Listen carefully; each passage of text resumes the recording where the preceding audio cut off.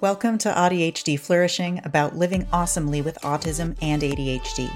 You deserve recognition for both the challenges and the superpowers of this unique neurotype. Let's celebrate wisdom and support from real-life stories and talk strategies to manage the difficulties of day-to-day life so we can move beyond that to thriving and building a sustainable and awesome life. If you want to be here, you are accepted here and you belong. I'm your AuDHD host, Mattia Murray. Let's do this. The word because is an incredibly powerful tool in both self-identification and trauma healing. When I was discovering what it meant to be ADHD and later what it meant to be autistic, there were many times when I was able to explain my behavior through a very useful because. Because I'm ADHD, I sometimes completely forget to respond to messages that I've already seen. Because I'm autistic, I sometimes leave social situations quickly without saying a formal goodbye because I'm reaching a point of overwhelm and need to leave for my own safety. Because of my connective tissue disorder, there are chores that are difficult to impossible for me, and it's worth asking for or hiring help. Because of my traumatic childhood, I often have trouble feeling safe around authority figures. This type of thinking and processing was a huge part of my own self-discovery around many kinds of identities. When it came to processing in therapy, there were many things that happened to me that I thought were okay until someone else pointed out that they were actually abusive. And because I experienced a lot of neglect, including medical neglect, there were things that didn't happen and support I did not have that I should have had, and that lack is even harder to see. Learning about that and being able to draw direct lines between those experiences and my current life was hugely important in my healing process. For example, because of the neglect I experienced, I became really self-sufficient, and it has been hard for me to ask for and accept help.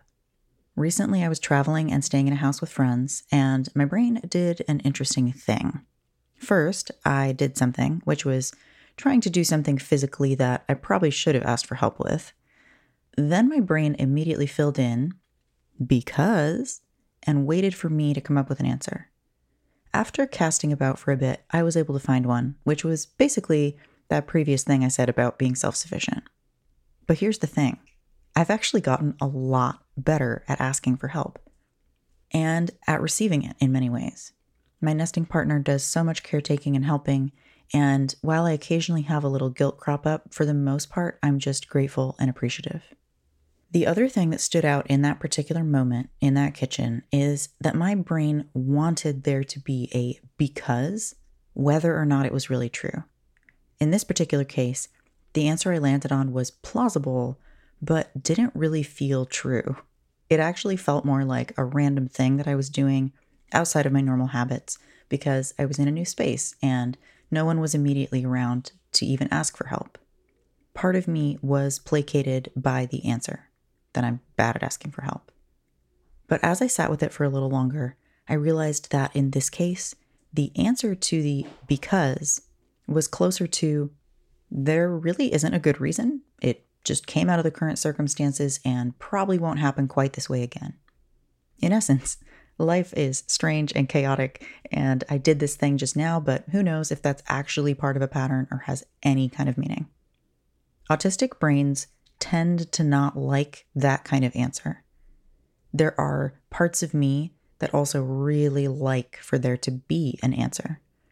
And in general, it's a human trait to want there to be meaning, to seek meaning, to want there to be reason and an obvious train of causation. My particular neurodivergence just amplifies that and makes it feel closer to an imperative. But it also wants me to seek the truth, whatever that means, whether or not it's comforting. So in this specific story I shared, my brain wanted the comfort of an answer to the because. And since this is something I'd processed therapeutically, it was easy for me to fish out an answer. But in reality, the truth was more complicated and doesn't line up with that easy answer. One of my personal goals in 2023 has been to think and live outside my perceived limitations. Sure, I have both physical and mental limitations, and at the same time, I probably limit myself artificially quite a bit because of fear or from past experiences of pushing myself too far. Funnily enough, this year I've been actively doing less, because I'm not just thinking of limitation in terms of what I, quote, can do. I'm thinking of it in terms of how great my creative work can be, and that requires spacious time and inspiration. Part of that process for me has been questioning myself when I say I can't do something because of some reason. Even though, again, I have these physical limits that I want to honor. This is not about magical thinking, but it is about creativity, and rather than focusing on what I can't do, focusing on the areas where I absolutely can go farther or achieve more mastery. And not only will it not hurt me, but it might be fun and awesome and a great experience that I look back on with delight. My invitation for you, if any of this resonates with you, is this. When you find yourself saying you are a certain way because of this, or you can't do something because of that, just take a second look at the because. It very likely was true and useful once, and if it still is, awesome. But if it feels more like a reflex or a habit, is it still true and useful for who you are today? Or is there a different way of putting it that still honors real limits without cutting off growth? Are there other words that resonate more with you now? Are there avenues of support around this that might accommodate you better? To be very clear, this is not about ignoring your needs or desires. And it's certainly not shitty ableist ideas about pushing through and doing stuff anyway when it does not feel good. This particular vein of thinking around because has been fruitful for me, even though it has not wildly changed my behavior. If anything, I'm doing less physically this year because of some specific injuries and other physical stuff that's come up. But it feels different because of the way I'm thinking about it.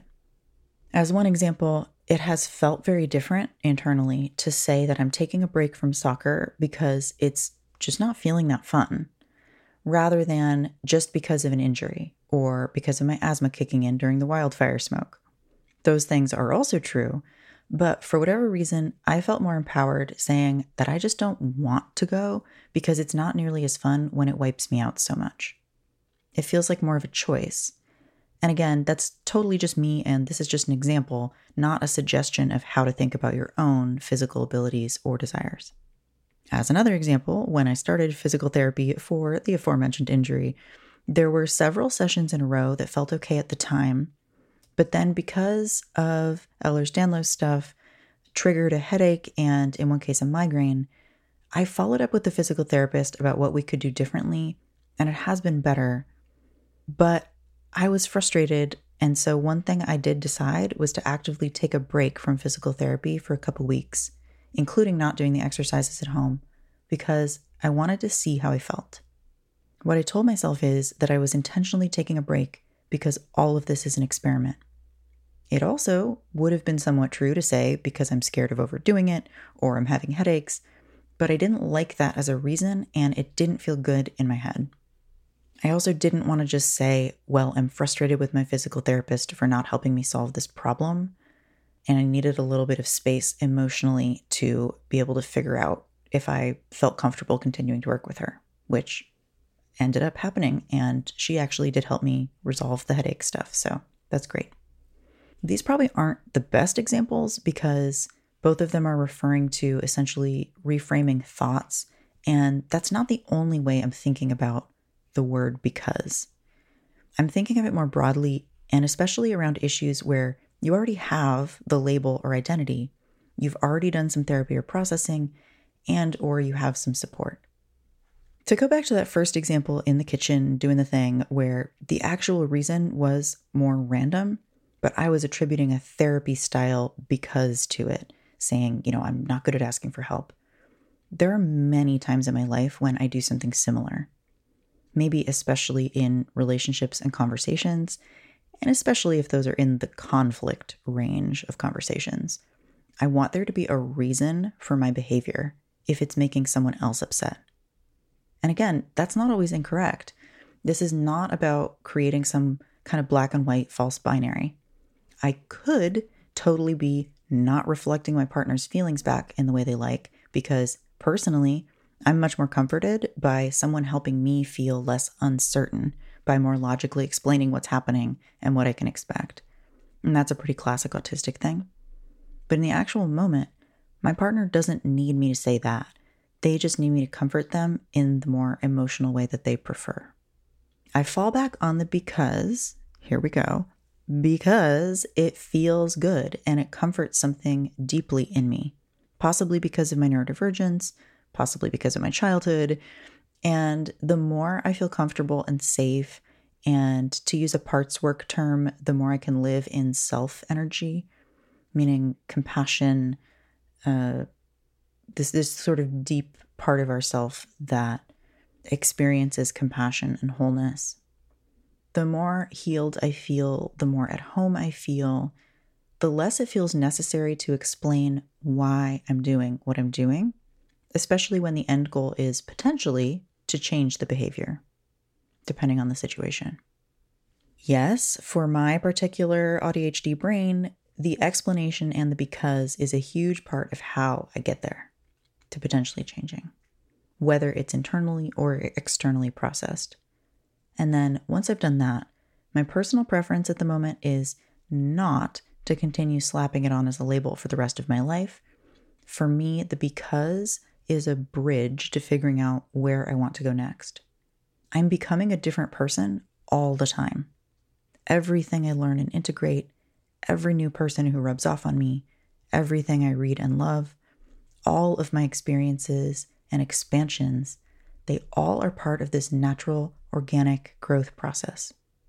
There may be a point in my life where I'm so good at asking for and receiving help that if I did the exact same physical activity and my brain asks for a because, that future version of me would think, I have no idea. Or maybe, wow, that's awesome. I was able to do that because all the physical therapy really paid off. I could become someone who can't even imagine the because from that first story that came so easily to mind at this point in my life. Personally, I'm not trying to change these things super actively. I'm not that into the version of thought work or affirmations where you try to force or bring the new thing in.